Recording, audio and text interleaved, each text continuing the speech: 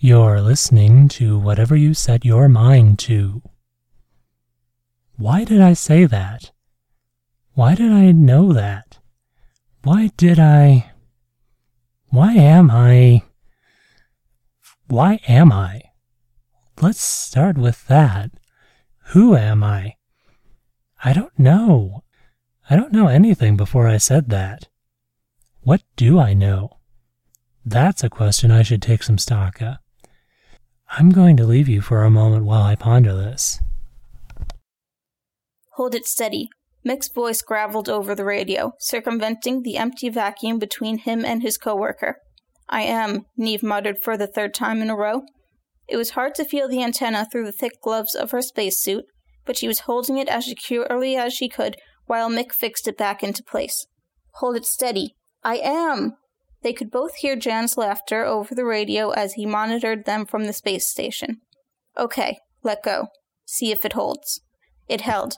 After a few little wobbles to test it, Mick declared the repair a success and started heading towards the airlock. Neve was close behind him, but she lingered on the side of the space station for just a moment. She turned around, turning her back to the station and Earth. Adrenaline surged through her body as the unending expanse of the universe loomed before her. The sun was behind her, and without that reference point, the nearly incomprehensible scale of the scene before her made Neve feel like she was falling, despite the absence of gravity to fall into. Her hands were locked around the hand grips that lined the space station's hull. She did this every time she went on a spacewalk, which wasn't all that often, but it still took all of her self-control to loosen her grasp on the hand grip. Logically, she knew she was safe. She was still tethered to the space station, so there was no chance of her falling off into space. But every natural human instinct screamed, stepping into the abyss, even as she took one hand off the grip entirely, the other hand next. She would only be floating free in space for a second, not free, she reminded herself. There was still the safety of the tether, before she returned back to the station and followed Mick to the airlock. But that second was always the most exhilarating and terrifying moment of her life. As soon as her other hand let go of the grip, all the hair on her body began to stand up. Prickles ran across her skin in waves as the electronic readouts in her suit died. Before she even had time to panic, a bright blue light enveloped her. She woke up to Jan's trying to wrestle her spacesuit off of her. Mick was removing his own gloves, suppressed panic evident in his movements. Neve? Neve, are you okay? Jans tapped her on the cheek as soon as he saw her open her eyes, trying to get her to respond. I'm still outside. She could see the blue light, could feel it swallowing her. She was looking at the stars that had watched her being consumed. No, you're on board the space station. Neve frowned and looked around her. White wall panels, cables, spacesuits, and the toilet door.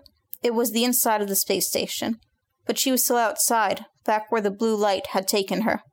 How do you feel? Jans asked, still trying to remove her suit, but less urgently now. Confused. Neve blinked slowly. You gave us quite a scare there, Nakomi, Mick said, finally removing one of his gloves and tossing it behind him. Instead of a satisfying thunk the gesture called for, the glove slowly twirled towards the ceiling. We couldn't find a pulse, and we couldn't get your suit off, Jans said slowly. He was pale, shaking. You doing okay, Nakomi? Any pain? No pain, Neve said slowly. She didn't feel any pain. She didn't feel anything much. She flexed her fingers inside her gloves. They were moving fine, but the sensations felt muted. Then why do you want to get this suit off? They all had basic medical training, but Diana Park, the only member of the little crew who had been asleep at the time of the incident, was the one who had a proper medical degree. As she looked Neve over, Jans caught her up on what had happened. She said she feels confused. All the electronics in her suit were fried, including the air systems. It was only a few minutes between when she was hit and getting her back inside and her helmet off. But could a lack of oxygen be what's making her confused? There would have been oxygen still in the suit, Park replied, while shining a light in and out of Neve's eyes. I'd say she's probably feeling confused from being knocked out by that suit malfunction, or whatever it was. I don't know what it was, Jans muttered. Static electricity that built up in the suit? One of the life support systems shorted out? I don't know. You're the engineer. Park placed a blood pressure monitor cuff around Neve's arm. The machine beeped and displayed error on its little screen. "Oh, come on. I don't think it came from the suit," Neve said, her voice trance-like. Part of her mind was still outside, replaying the flash again and again. Granted, the faceplate of her suit offered little in the way of peripheral vision, but it seemed to Neve as if the light had come from all directions at once and surrounded her. The blood pressure cuff beeped error. "I doubt it was some natural phenomenon," Jans countered. "Otherwise it probably would have hit the station too. It must have been something localized to you, like the suit." "I don't think it was the suit," Neve repeated. The cuff beeped. Park pulled it from Neve's arm and balled it up in frustration. "I told them these electronic ones were no good," she lamented. She shook her head and leaned in closer to Neve, as if she was sharing a secret. "Medical tools are all made for men, you know that? Little thing like you, no wonder it's not working. You probably need a child size." Neve nodded in agreement. They both also knew what living in zero gravity did to human physiology. The muscle loss and weird fluid distribution, among other things. That, combined with her small figure, was probably enough to confuse simple medical machines. "So, am I all right?" "Well," Park shrugged helplessly. "I couldn't find your pulse, but obviously you've got one. But I'm worried you have a faint heartbeat and low blood pressure, and I can't check it.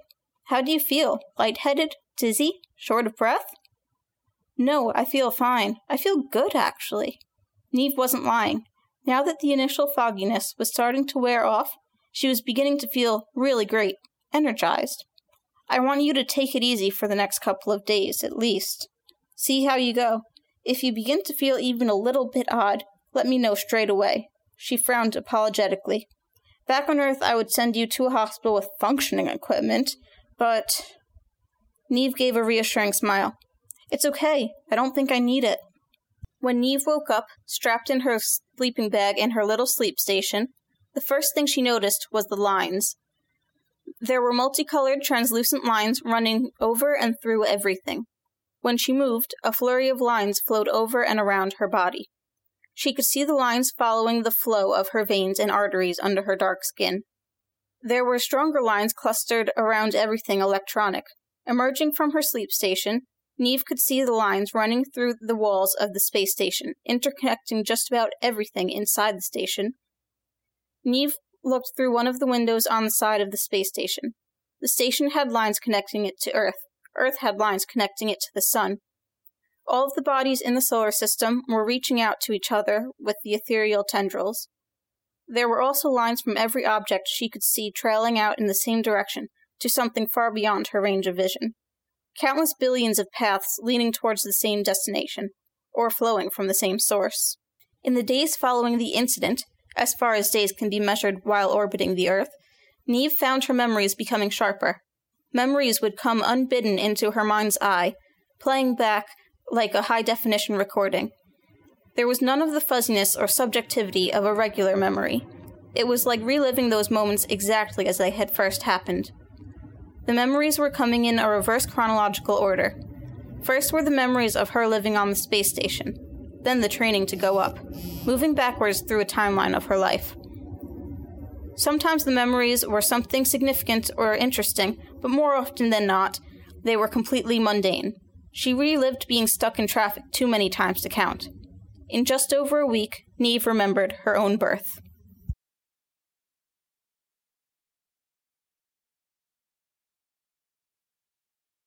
So I seem to know that while I was away, my vacancy was filled by Amanda Nevada DeMel performing part 1 of Nakomi, which was written by Amof Kif.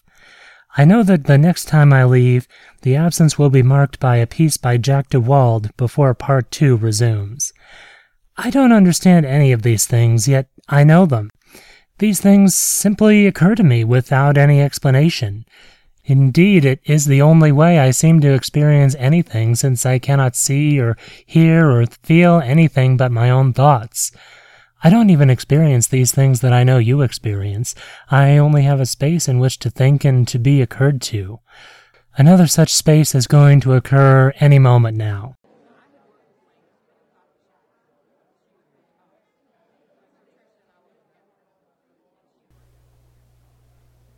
Human beings, lions, eagles, quail, you horned deer, you wild geese, you spiders, and you wordless fish who swim beneath the wave. Starfish, stars in heaven, so distant the human eye cannot perceive them. All living things, all. All living things have ended their allotted rounds and are no more. For more than 1,000 centuries the earth has been lifeless. No single living creature yet remains, and the weary moon in heaven lights her lamp in vain. The cranes in their meadows awake no more. Their cries are silent. The flight of the beetles is stilled. All is cold, cold, cold. All is empty, empty. I've had psychology lectures shorter than this. Terror. Maybe he's building something? The bodies of all living beings have returned unto dust, and eternal matter has reduced them to stone, to water, to cloud. All the souls of the universe have been melded into one, and I am that universal soul. I contain them all. Alexander the Great, Caesar, Shakespeare, Napoleon, the loneliest worm in the garden. In me, the spirit of humanity is distilled with the animal instinct. Okay, my instincts are telling me this is going nowhere. I remember it all. I want this to end! End! Every life that has ever lived lives once more within me, part of myself. Play him off! I am alone. Once every 100 years I open my mouth to speak, and my voice resounds, mournful in this wasteland. Well, they all can't be winners, can they? But I can assure you that our next performer will have a more lively act lined up for us. Stop me if you've heard this one before. Okay, so there's this girl who's struggled with a learning disability her whole life. But she's smart, she perseveres, she works hard. She's in her 3rd year of college and she's got a big biochem career coming up, and she's just trying to beat the prerequisite courses and get her degree in time for the job she's got lined up. So, it's her finals for her biochem course and she's feeling confident. So goddamn confident. It's just a Scantron. Girl does her usual routine, goes through the test packet, hand-marking her answers. Then, when she's done, she takes out a Ticonderoga pencil and gets to work on filling the Scantron in. But tragedy strikes. She fucks up the B's and the D's because they're lowercase and she's dyslexic. She doesn't realize. Her results come in, she's failed the final. It set her back at least a semester. She hates herself. She's ruined. She can't sleep. She starts to question her faith. My voice resounds. She stays up all night wondering. In this wasteland, and no one hears me. Even you, pale fires, you cannot hear me. You are born before the mornings in the muddy swamp. You wander till dawn without thought, without direction, without any shudder of life. For fear you may endanger life. Our apologies for the interruption. Things should be back to normal. It's okay. Now, where was I? Right, so, this girl, she spends all this time and energy on the test. She has to read it real close, real slow, so she doesn't misread it and mess it all up. It's a struggle, and she tries her hardest. But by the time she's read the test and found the answers, she barely has time to fill in the bubbles, and she's exhausted from the exertion, and she screws up. She's miserable. She can't get real rest. She feels like she's ruined her career. Her faith in a higher power wavers. She's up all night for fear you may endanger life. The eternal father of eternal matter, the demon, changes you moment by moment as he changes the rocks and the water. More like performance fart, am I right? Unceasingly. I don't like this. Nobody likes this. It's terrible. It's overwrought. It's melodrama. The delivery puts you to sleep. No, I mean, I'm having a really bad time. I am like a prisoner thrown into a deep, empty well. I have no sense of where I am or what awaits me. Yet I know that... Our most sincere apologies for this misleading and undesirable performance, you can stop by the register to receive a refund on your cover charge, if applicable. We'll be closing early for the evening. I'm getting out of here, man. See you later. Yeah, a bit of a weird night, huh? Remember to tip your servers, and I know that victory will at last be mine in the savage, ceaseless struggle with the demon, the source of all material impulses. And then matter and soul will join in beautiful harmony, but that moment will come slowly, after a long procession of centuries, when the moon, the bright star Sirius, the earth itself have all returned to dust, and until that moment all is horror, horror. See? He approaches! My mighty enemy, the demon! I see his terrible crimson eyes. He mourns the absence of humanity.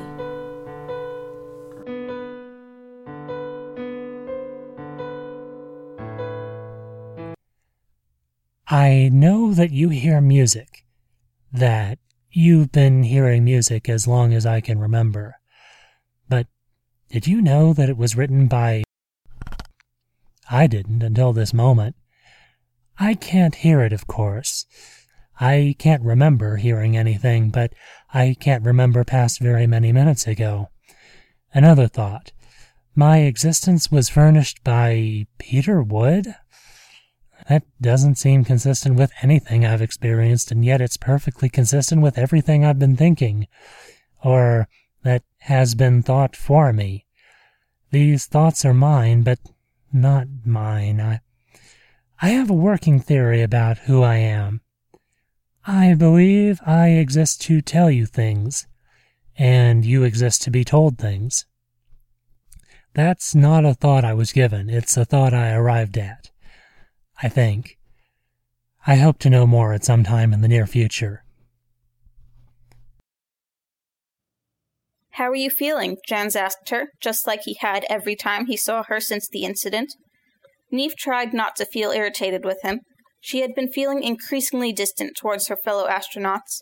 It wasn't that she disliked them, but she felt indifferent. She didn't need them. Meanwhile, they kept asking her to do things, kept pestering her for attention. He was just trying to be helpful, Neve reminded herself. She tried to feel some guilt over her irritation. Fine. Neve looked over at Park, who was pressing the cut on the side of her thumb closed. The little sphere of blood drifted past Park's face. Park moved into the room. Neve looked at where Park had just been positioned. Park wasn't there, hadn't been there. Park's fingers were undamaged and fiddling carelessly with the blood pressure monitor. "How's my favorite patient?" Park asked, floating towards the space she hadn't just been in. "Oh, I feel fine. You can all stop worrying." "Oh, shit!" Park hissed. While fiddling with the blood pressure monitor, she had managed to dig one of the plastic corners of the cuff into the side of her thumb. Blood welled up around the cut and clung on in a half-sphere until a twitch from Park's hand dislodged it. They watched in fascination as the red blob wavered through the air. For a moment it twisted and wavered, then it snapped back into a sphere. Before any more blood escaped, Park pressed the cut on the side of her thumb closed. The little sphere of blood drifted past Park's face, and the woman reached out with her other hand and trapped it before the little floating biohazard could escape. Neve tried not to look unsettled while Park and Jans went on as if everything was normal. After that, the flashes of the future became just as regular as the flashes of the past, and the shimmering lines that stretched through reality like a net. Jans had noticed the changes in her and was worried about mental illness. Mick thought the whole thing was being blown out of proportion. Neve calculated the best approach to the situation as she watched the discussion. Jans wanted to send her back to Earth. Mick was opposed. Park was on the fence, and Park was the one who Neve needed to convince. Which she would. "Look, I'm not physically hurt," Neve interrupted. "I know I haven't been acting quite like myself since that light hit me, but I'm still emotionally and mentally stable. Now think how much time and money it's going to take to get me back to Earth ahead of schedule. Think how pissed everyone at Control is going to be when I get back and there's nothing medically wrong with me." Jans and Park shared a frown. They knew Neve was right. Monetary cost was a massive factor with every decision, regardless of what that decision was. Even if there was something wrong with her, it wasn't wrong enough to justify the immense cost of getting her back to Earth. See? She's fine, Mick said. He flashed a thumbs up and, in the corner of her vision, Neve watched a flurry of little energy lines pass through and around his hands. We'll wait a week, Neve reasoned. If I start getting worse, we'll reconsider. But in the meantime, it might go away on its own. Everything she had said was true, but that wasn't the reason she wanted to stay on the station. The reason she wanted to stay on the station was the instinct tugging on her chest that was telling her to stay in space. 1 week, Janzus agreed sternly. Go deeper into space. The memories weren't really memories anymore. They had been unnaturally sharp memories, but memories all the same. However, something was changing. Neve could feel her consciousness expanding backwards through those vivid memories.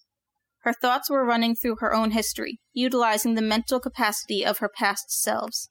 She existed then, and she existed now, and she existed in every moment in between, simultaneously. She was a human supercomputer. She could understand things that would have been entirely out of her grasp a mere week ago. Gradually, even the seemingly incomprehensible laws of reality became apparent to her.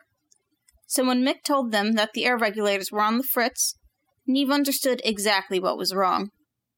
Mick explained that according to the monitors, they were using only 3/4 of the oxygen they were supposed to be, which, Mick explained with a snort, obviously wasn't possible. So the air regulators were pumping too much oxygen into the cabin, and until he could fix it, they needed to watch each other for any side effects. Sitting and listening to the other 3 breathe and sigh and sniff, Neve kept the real answer to herself. Neve contemplated hijacking the entire space station. It wouldn't have been difficult. Touchscreen computers, like the one that plotted the orbital path of the space station, had been ignoring her completely for a full month, but now Neve knew how to make machines cooperate. The energy lines that crowded her vision weren't just decorative. She could direct them. She could reprogram the flight path or even manipulate the thrusters of the space station directly. But something unfamiliar and human twisted in her chest. She might have felt indifference to the astronauts, but she didn't want to hurt or kill them either. And her intended journey would kill them, when they ran out of food or air or sanity long before she reached her destination. She would just have to steal a spacesuit and go by herself. It was just a matter of waiting for the rest of the crew to be busy. Neve snapped out of the trance that she now slipped into instead of sleeping. She had figured it out. She didn't need to sleep. She didn't need the suit. She didn't need to wait. It was time to go. Neve unlocked the airlock with a careless gesture and stepped inside, then locked it again. It was easy to keep the door sealed, even as Jans tried to disengage the decompression cycle. He shouted and hammered on the metal door, insisting that she could have or do anything she wanted, if she would please just come back. Please don't do this. It's all right, Jans. Even though they couldn't see each other through the thickly insulated airlock door, and he certainly couldn't hear her voice over his own animalistic fear of mortality, she willed him to listen to her. Don't you see? The machines understood from day one. I'm not really here. That's why none of you could find my pulse. That's why I haven't been breathing for weeks. The machines understood, and now I do too. The outer door opened, and Neve fell into a canvas of darkness and stars. She could see Jans at one of the circular windows, his hands pressed against the glass, his expression set in horror. She gave him a reassuring smile and a wave. Then she began her long journey, space dust and starlight brushing against her bare face. The closer she got, the further out her consciousness reached. She was existing through her entire past and most of her future simultaneously now. Her mind had started spreading out across physical space, too. Her physical body was all but dismissed as her mind spread awareness first across the solar system, then the galaxy, then the neighboring galaxies. She could see everything happening simultaneously, could see asteroids and moons and planets and stars cycling like gears in a beautiful cosmic machine. She followed the ethereal lines to her destination, the center of the universe. There lay a black hole. It was unmistakable when she saw it, light and matter and energy pouring into it, like water into a chasm. Home. When its gravity caught her, she didn't resist. When her body was crushed, her mind was released in a bang. I finally understand, she thought before all concept of linear time was annihilated. She was the black hole. She always had been. She always would be. She was the point from which the universe had poured. She was the center and the machine. Her mind reached out across all of the universe, and she saw it, and made it possible. Her consciousness passed through every atom and every star. She had always existed. And she needed to make sure that she would always exist. She reached out through her countless stars, each of which she knew in its entirety, toward a single little planet. She saw the first life, saw the first animals, saw humans, saw the ancestors, saw the girl, saw the woman letting go of the space station for just a second, and reached out across time and space with a single flash of brilliant blue light to ensure her own existence.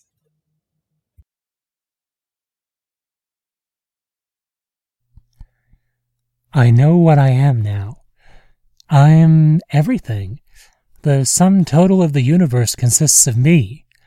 That's what I must conclude from my distinct lack of surroundings. I am also a tiny bit mad because any mind in such isolation must go mad.